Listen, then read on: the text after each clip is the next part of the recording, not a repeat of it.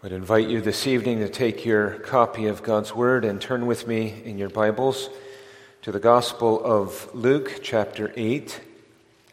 And I would direct your attention to the words found in verse 18.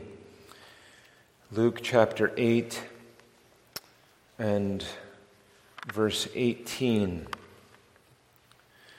Here we hear the words of the Lord Jesus Christ himself during his earthly ministry.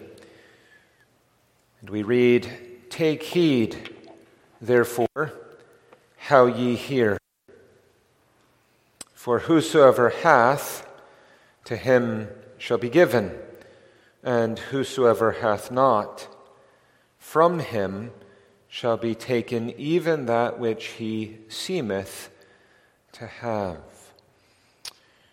Take heed, therefore, how ye hear." This morning we were considering together from the Epistle to the Hebrews something in reference to the high priestly ministry of the Lord Jesus Christ, his office as a priest. And this evening we turn our attention from that priestly office to his prophetic office. Christ, who as the final word that has been sent from heaven, who is exalted, and through whom in the Holy Scriptures we hear the voice of the great shepherd as it comes to us. And he gives us instruction in this text about the importance of giving very careful heed to how it is that we hear what we hear. What we hear of the voice of Christ speaking in the Scriptures is to be attended with special care. The public worship of God is the pivotal force in framing the piety of God's people. And within that public worship is the ordinance of preaching, which has a central position within the life and work of the Church of Jesus Christ. And this preaching is an active exercise of both the minister and the people, both the preacher and the people. We're not to think in terms of coming to the ministry of God's Word and merely plopping down, as it were, in our pews, but rather than sitting passively under the ministry of the Word, we're to roll up our sleeves, and we are called upon, both as preacher and people, to work together in the hearing of God's Word. We can think of it, the children can think in terms of tossing a ball, perhaps to their brother or sister. There has to be one both that is throwing the ball and another who is attentive in catching or receiving that ball. And so it is as the Word of God goes forth from the pulpit and from the ministry of His Word, there is an essential place in terms of our giving heed unto how we hear.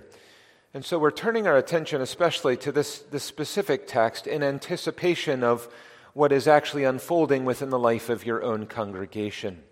So you are preparing for a minister whom the Lord has graciously raised up and whom He is sending to labor among you as an under-shepherd and to open up the treasure house of the Holy Scriptures and week by week to feed you with the precious things that come from God's Word.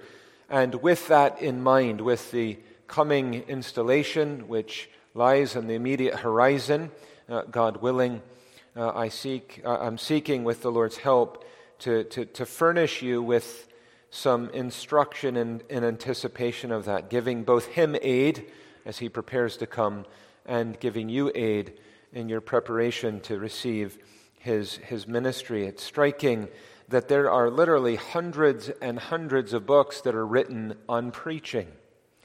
Hundreds of books written on preaching, and very few, if any, on hearing preaching.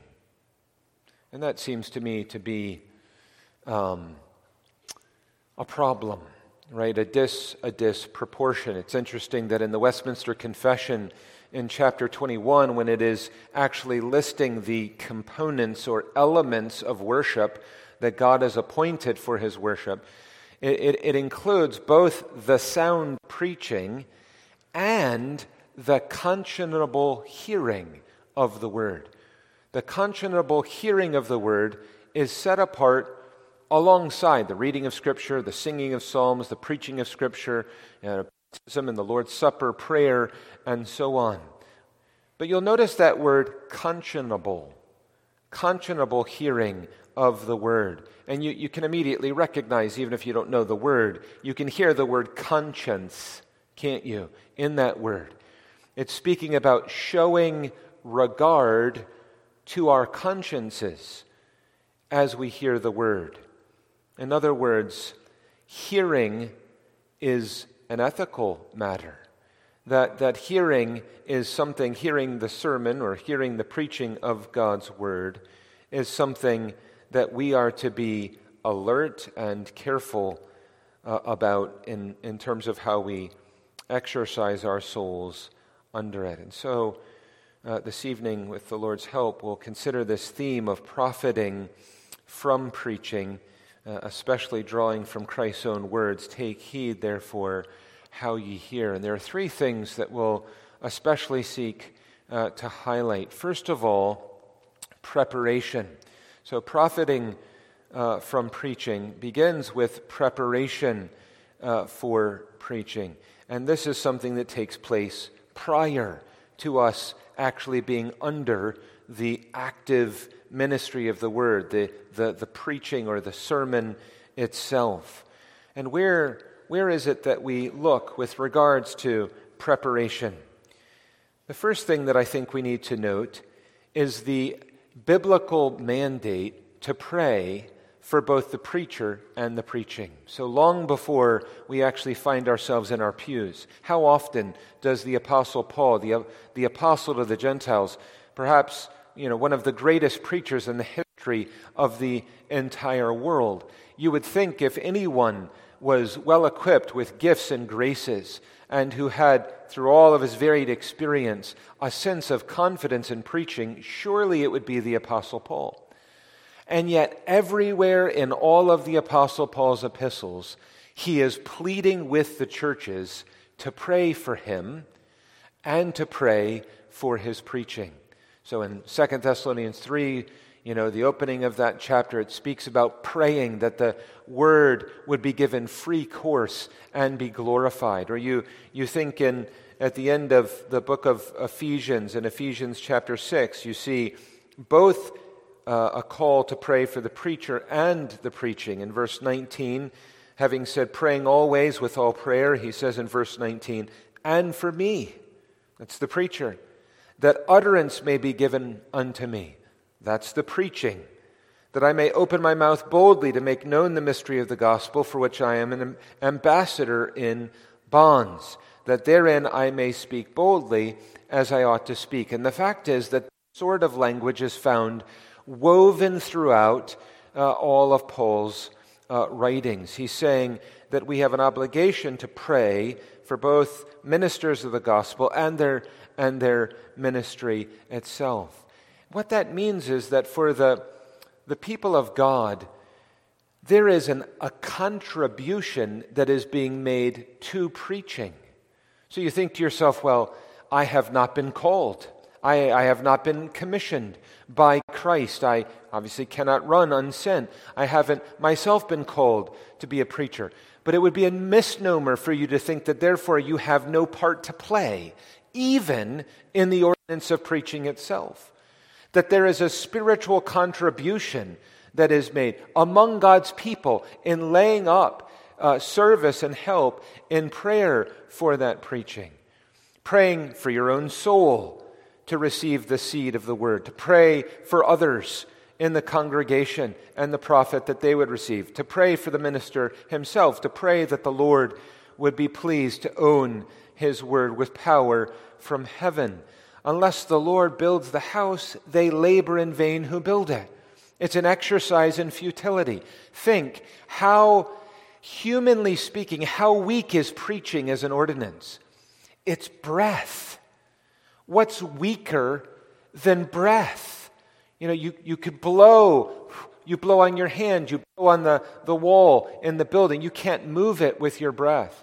Right? Humanly speaking, it's something that's that's a graphic picture of weakness. And yet it's the appointed ordinance through which the power of God is displayed. It's God's blessing, God's presence, God's power that takes that ordinance of preaching and makes it efficacious within the souls and hearts of men, which brings transforming influences in its wake. And so that blessing has to be sought from the hand of God and from the throne of God. Some of you will remember that old proverb, if you will.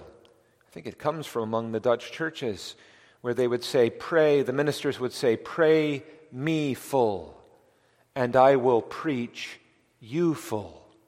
Pray me full, and I will preach you full. What happens when the people of God are doing this? There's an investment in the ministry of the Word, in the preaching of the Word. That investment results in expectation. If we have, by the grace of God, in the exercise of our souls, asked with faith for the Lord to give His help, His presence, His Spirit, His power, His blessing to the ministry of the Word, in the study and in the preparations, as well as in the execution within the pulpit, we come looking for answers to prayer. We come expecting that the Lord is actually going to grant what we've sought, right? There's an elevated sense of expectation. What is the Lord going to do? How is He going to do it? What is He going to bring? And what blessing will come as a result of that? All of this is preparation and taking heed as to how it is that we hear, right? The seed of the Word is sown. And that of course, is affected by the condition of the soil in which that seed is sown, the souls of men. And so we have to give heed to the spiritual disposition of our own souls. There needs to be a teachability. We take language from the psalms that we sing, and then we employ them ourselves in prayer. Open thou mine eyes, that I may behold wondrous things out of thy law. The Lord comes with a promise, and He says, open thy mouth, and I will fill it. And so there's a teachability, a teachableness, a desire to see the things of God, that my eyes might be open, that I might behold wondrous things out of thy law. It's there's the picture of children, right? That sense of wonder when they discover something new, something that they hadn't seen, and there's that, their face lights up, and there's something in that the soul so desperately needs, a hunger and thirst for the Lord in these things. There needs to be meekness. James uses that language, receiving the engrafted word with meekness. So instead of there being hurdles and barriers and insulating ourselves and protecting ourselves from the Word of God, there's bringing down all of those guards, and an opening, as it were, of our souls and consciences to the light of the Word of God to be shined into the depths of them, for the scalpel of the Word to be brought to the quick within our souls, right? There's a meekness and a humility under the Word. We're being called to receive what God says, not to contend, not to argue, not to weigh and determine whether we'll dispose of it or lay hold of it, and so on. No, the engrafted word is to be received with meekness. It's also to be received, of course, with faith. So in Hebrews chapter 4, in verse 2, making reference to the Old Testament saints who had the word of God, it says in verse 2, "For unto us was the gospel preached, as well as unto them," that is, those who were in the wilderness with Moses. "But the word preached did not profit them." Well, that's the language of the title of our sermon, right? The word preached did not profit them, not being mixed with faith in them that heard it. And so there must be the mixing of our hearing, our anatomical ears, our hearing, physical hearing, has to be accompanied by the grace of God with the hearing of the soul and the mixing of our hearing with faith, believing, adding our amen to what God says and receiving it as the word of the Lord.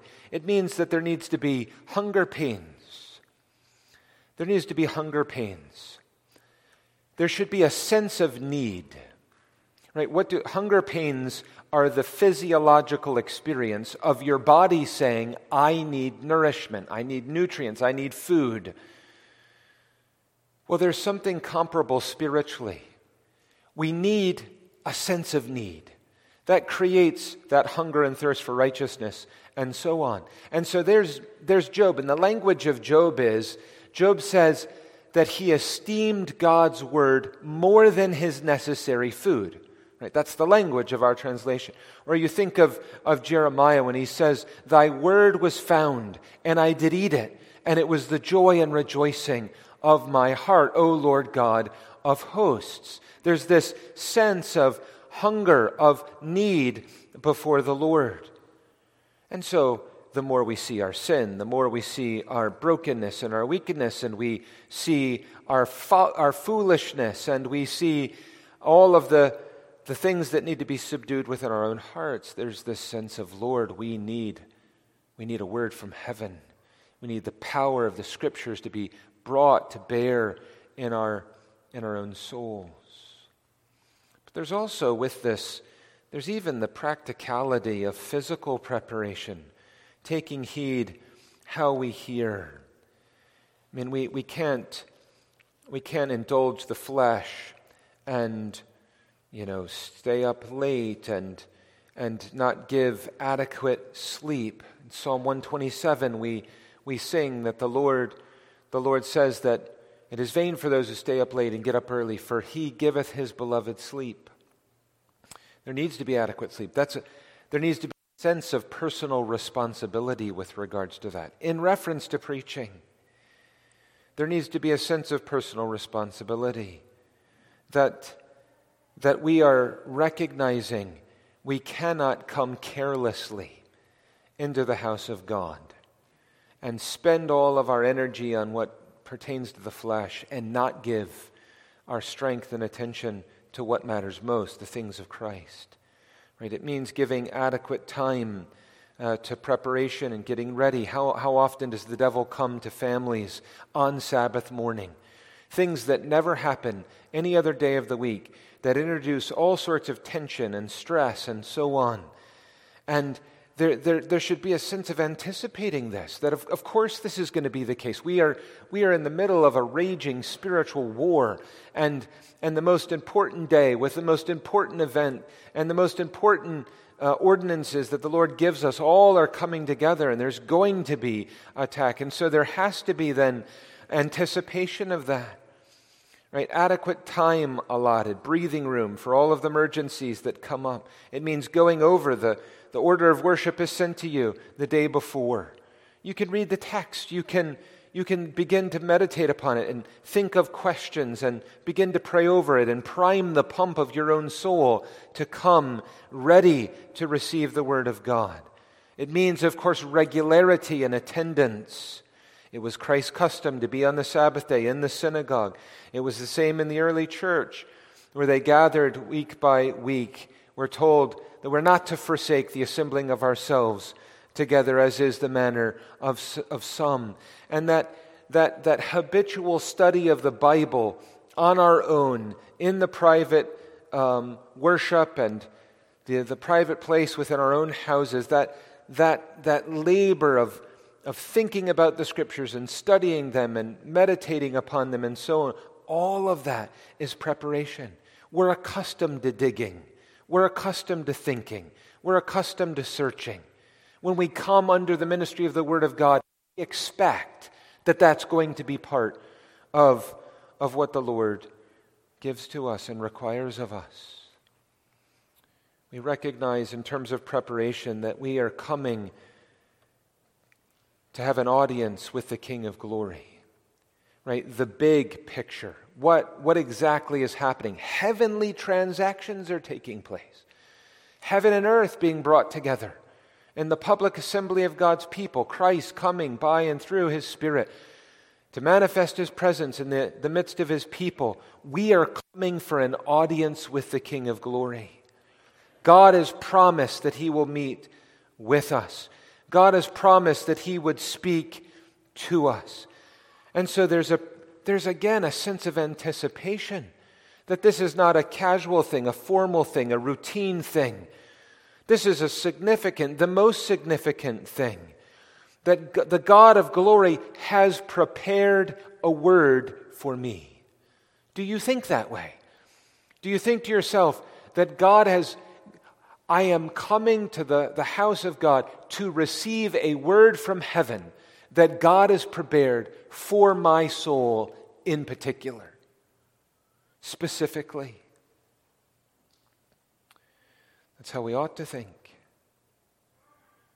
There are those who say to their pastor from time to time, and mine have said to me, I think you're spying on us. You must have been spying on some incident that happened this week in the home or whatever else.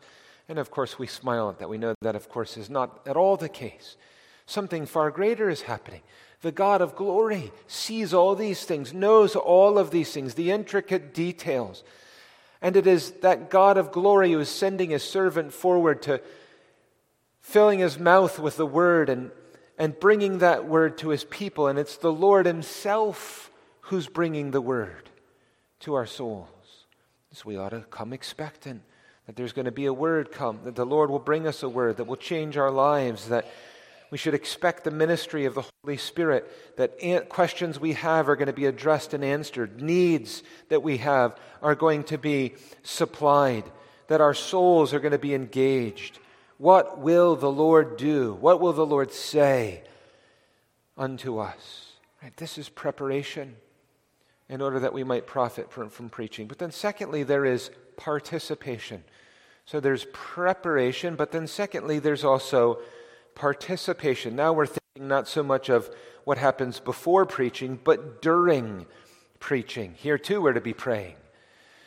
You think of Aaron and Hur holding up the hands of Moses. As long as they held up the hands, Joshua was able to go forward and advance and winning the battle. And there's a picture in that, as you've so often heard over the years, no doubt. The people of God praying, even during the preaching of the word. Right? We're to be active. We're not to be passive. You should expect when you go to school, you come into the classroom with anticipating that you're going to be required to work. You don't just flop down and sit passively in the classroom. And how much more with that which is far greater than just, learning your math lessons and, your science lessons and so on. Here we're coming to think about the things of eternity and of God and of His holy word. We should expect to be active under and during the preaching of God's word. Christ's words are, whosoever has ears, let him hear what the Spirit saith unto the churches. If we have ears, let him hear. There's to be this personal transaction. There should be even aggressive, on our parts, aggressive work. You think of how often this comes up in the book of Proverbs. For example, in Proverbs 18, verse 15, the heart of the prudent getteth knowledge, and the ear of the wise seeketh knowledge. There's to be a seeking, there's to be a searching. We should be coming to the Word of God and preaching with questions. We should be coming thinking, drawing applications.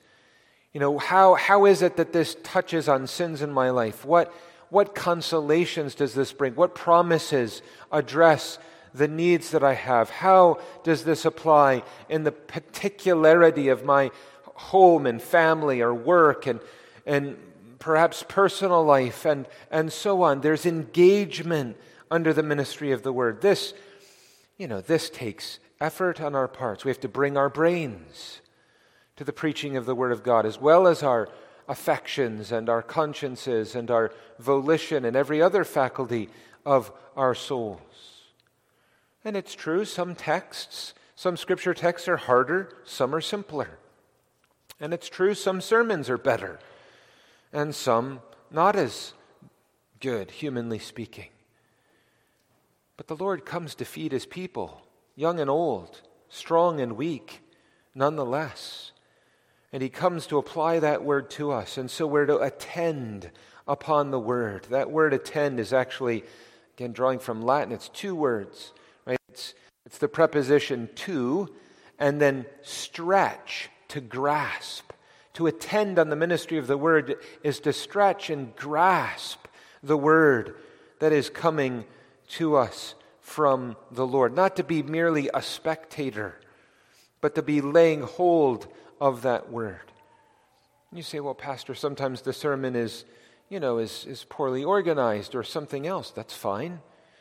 You can even add order to it yourself as you're hearing it, thinking of how the dots connect and how these things are build upon one another. You're to be looking for answers to what the text says and what its implications are. And there are times when you say, well, we've sat under bad preaching, and it's true. We've all sat under bad preaching. For ministers, we've been the culprits who have been guilty at times of bad preaching. But do you know that when the Word of God is being preached in truth, when Christ is being preached, when the whole counsel of God is being opened up, it does not matter how bad the preaching is. We can, should, and do derive blessing and benefit from it. The Lord comes through these weak and broken means, and by the Spirit uses them to bring home good to our own bosoms. You think of the conversion of Charles Spurgeon, and there's a man who knew how to preach, and yet he himself was converted under the preaching of a nameless nobody who was not particularly gifted and without a particularly good sermon. And yet the Holy Spirit used it to bring Charles Haddon Spurgeon from death to life in his good pleasure and sovereign grace. You can ask yourselves, at times it's helpful to keep it simple, and you think to yourself, well, two questions. What does God want me to believe? So what is it that the passage is telling me to believe? That is our doctrine and the truth that we're to believe. And the second question is, what does God want me to do in response to that truth? What is it that he would have me change? What is it that he would have me repent of? What sins are being confronted? And so on. And so we're to watch. We're to watch over our souls during the ministry of the word. Take heed as to how it is that you hear. You're to watch your soul for resistance. There are times when you begin to feel that resistance it's beginning to stir. It's brimming up within your mind. There's something reactive under the preaching of the Word of God. Something you don't like. Something that you're tempted to begin to create space between yourself and those truths. Something that you're beginning to resist. You're to be alert to that. Right? Instead, we use the language that we sing in Psalm 139. Search me, know me. See if there's any wicked way in me. Lead me in the way everlasting. Right? Here it is. We're saying, oh Lord, search me out. Grant that all of the native, sinful, natural resistance that would be held up to shield and protect ourselves from the implications of God's word, that would be broken down and broken through. That we would also watch against superficiality. We can be superficial. We're content to allow the word go in one ear and out the other. And we feel as if we've accomplished something significant because we've merely sat under the word of God without ever engaging that word. How many swim in the shallows all their days, shallow as a cookie sheet, never ever coming into the depths of the riches and wonder of what God gives to us. There's worldliness as well. You think of those soils that Jesus describes. You have the good soil, of course, and you have the shallow soil that springs up with great joy and then dies out. And then you have those who are, the cares of the world and the deceitfulness of riches. And so the seed of the word is being sown in your heart, and yet your preoccupation with the things of this world and the deceitfulness of riches capture your imagination.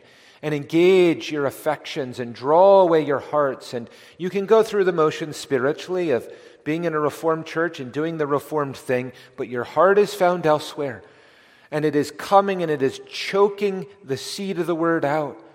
Right? It's coming up and wrapping itself around you, around your own heart, this worldliness. We can look out and say, well, we and our circles, we don't do this worldly thing and that worldly thing and the other worldly thing. And yet there are sterilized forms of worldliness within even the best Reformed churches, where we think, well, our jobs and money and these things, these are lawful things. And yet it's really a thin veneer at times for worldliness, choking out the word. We need to watch out for these things. We need to be receptive in our understanding. We need to be careful against, under the ministry of the word, careful against distractions, both external and internal ones. Right? The Puritans would speak of how, the minister's in the pulpit and he's shooting arrows, and there's the devil at his elbow, and he's shooting his own arrows out into the congregation. The arrow of the word is being fired out into the congregation. The devil is just as quick sending his fiery darts alongside them, harnessing his own ammo. And there are all sorts of, there's external distractions that can pull us away, but the far more powerful ones are the internal ones.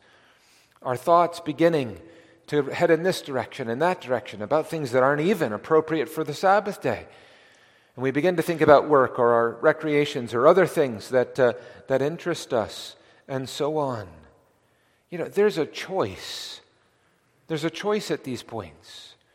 There's a choice to either refuse or to accept these distracting thoughts. You can tune out preaching, but you can also tune out distractions. My wife has a bird, and that bird, chirps. And initially, I'd be reading or studying or thinking and praying, and you'd hear this bird, and initially you would think, it'd kind of draw your attention from whatever you're doing to the bird. But sure enough, you can turn that bird off.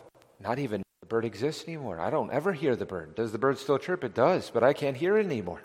Right? It's been tuned out, as it were, most of the time. And there's something here praying that the Lord, by the Spirit, through His grace and dependence upon the Lord Jesus Christ, would rivet our minds, to bring them back, to fixate upon the Word of God, and to prevent them from drifting and being pulled away, right? To actually wrestle in order to hear spiritually the truth of the Lord's Word. If you think of Beethoven, the classical composer, right? He went deaf, and he would put a stick in his teeth and then touch it to the sounding board in order that he could still somehow detect the sounds. Right? He was so earnest and so eager to be able to engage in the composition of music that he went to these great pains and ends. How much more for the Lord's people to fight in dependence upon Christ, to get the word into our ears, and then into our minds, and then into our hearts, that the Holy Spirit would open the doors of our hearts and bring that word with power to us, to maintain our expectation about the word that God is bringing to us. We don't know where the gems will drop. I mean, you can be in a sermon and under the ministry of the word, and it's on one thing primarily, in the most unexpected place, in a side part of the sermon, perhaps something even the minister hadn't himself prepared to say or preach. And the Lord brings you little gems that come and bring blessing to your own soul, that address the needs of your own soul. Right? There's attentiveness. There needs to be an appetite for the Word of God.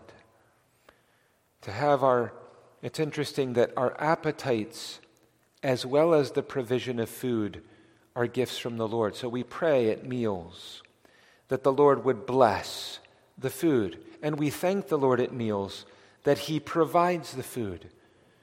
We should also be thanking Him that He gives us an appetite to eat the food. And it's spiritually the same, that the Lord would both deliver that bread which comes down from heaven, that bread of life, that he would come and give to us the word that is the manna from heaven, that he would provide that we wouldn't know what it is to have a famine of the word, the most tragic, catastrophic of all famines.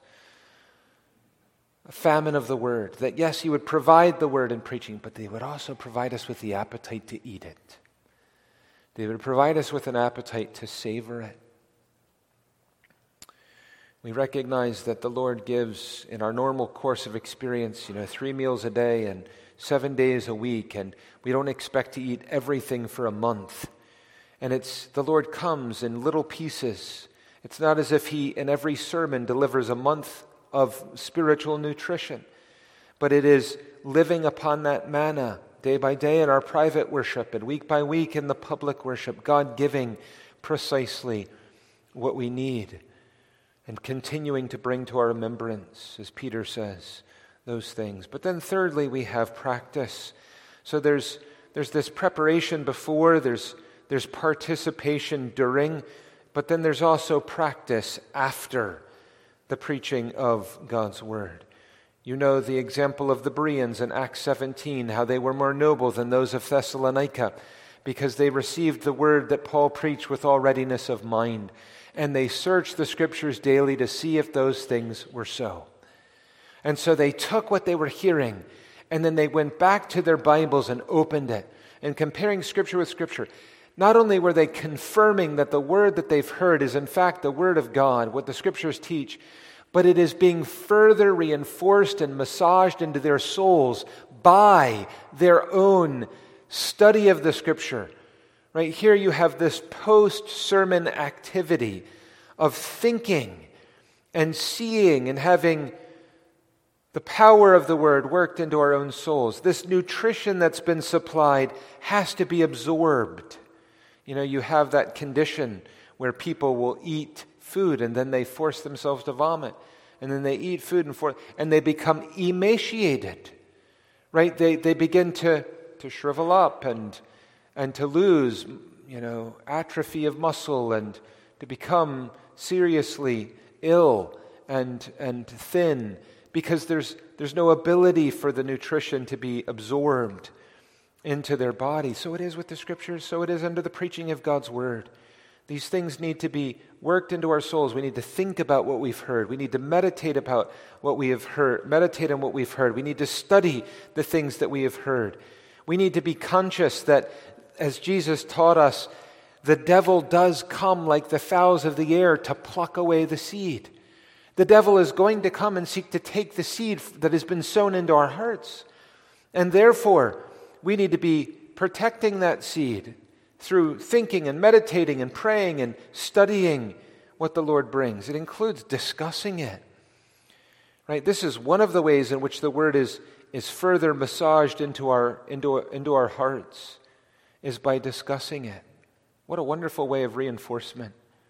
When the people of God go to one another and say, this is how God spoke to me, and this is what was helpful, and this is what was especially powerful to me. What does that do? Telling it to someone else reinforces it in your own soul. Right? It's burying it deeper into your heart and mind. It's getting glory for the Lord. It's bringing blessing to your brother. And when the corporate church is all engaged in this sort of thing, discussing the spiritual things that God is teaching them, you not only take away perhaps there's one or two things especially that the Lord brought home to your bosom. You not only take away that, but by hearing what all of the other people in the congregation are commenting on, you benefit from what they've learned as well. And things that stood out to them that perhaps you missed. And so it was, and always has been, in the Old Testament, in Malachi 3, in the New Testament, all through the book of Acts, and through the history of the church. The people of God, much in the main things, and discussing the things of God. What it is that the Lord has brought to us. Others will catch things that we missed, and likewise, we will be able to give to them things that they missed. But it also entails implementing, applying the word. James says we're not only to be hearers of the word, but doers also. Jesus, at the end of the Sermon on the Mount, gives us that picture, contrast. Those who build their house upon the sand, those who build their house upon the rock.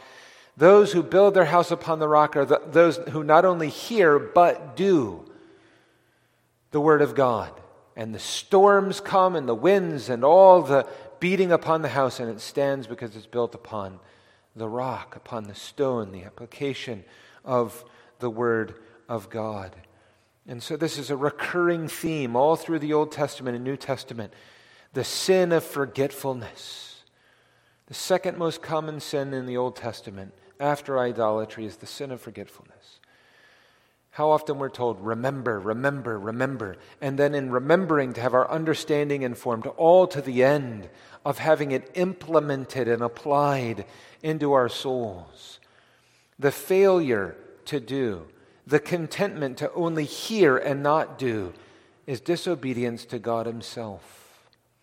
To not do what the Bible requires, to do those things that it forbids, we know is the nature of sin and transgression of God's law. These are the basics, the ABCs of biblical religion.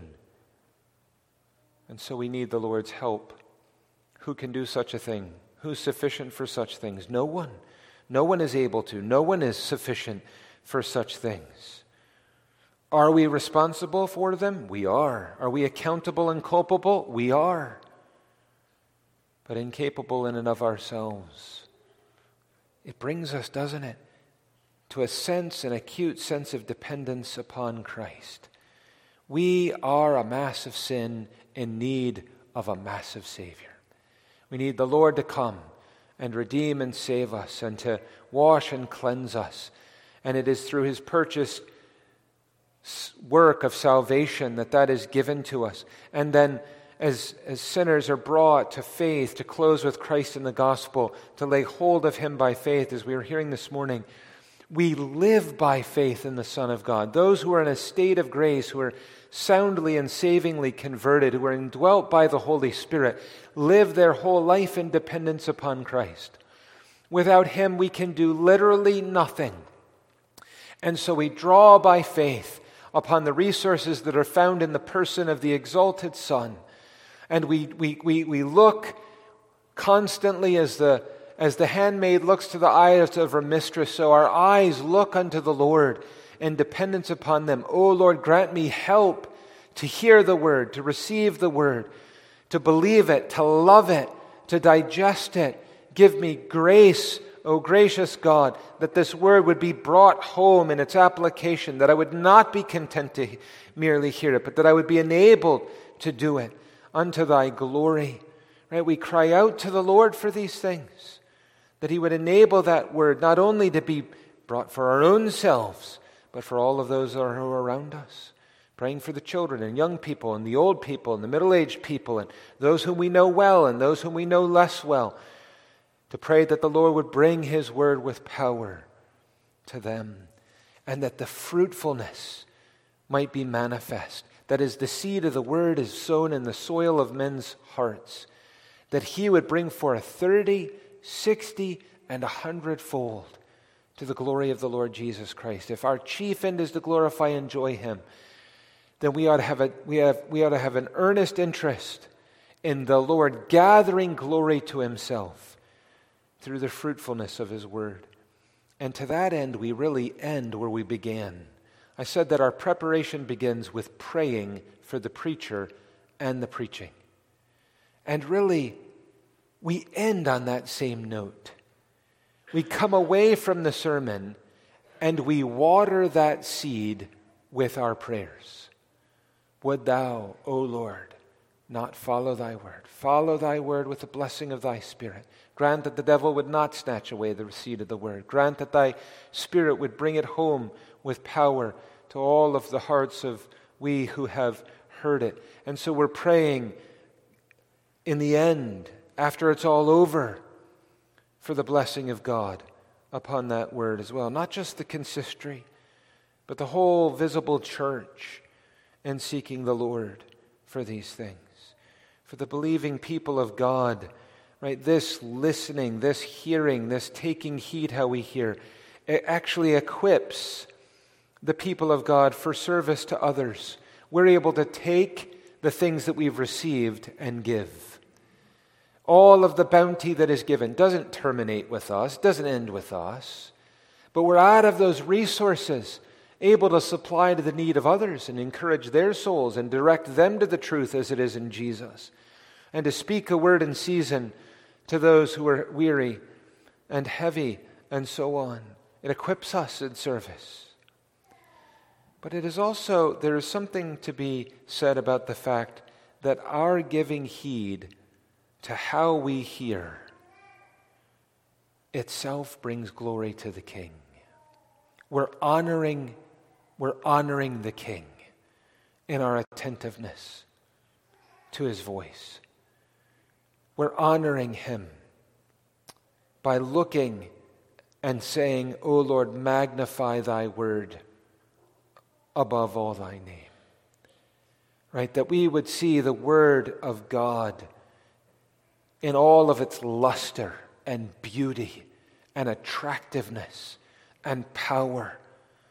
The spiritual efficacy and energy of that word brought home to our souls, that the Lord would be gathering glory to himself, so that our ambition, spiritual ambition, is not merely getting gain for our souls, but getting glory for the King, that he would glorify himself through his word.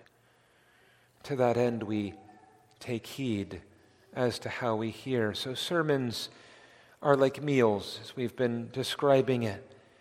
The Lord comes, the great husbandman, the great shepherd of the sheep comes, and he provides food on the tables of his congregation, as it were.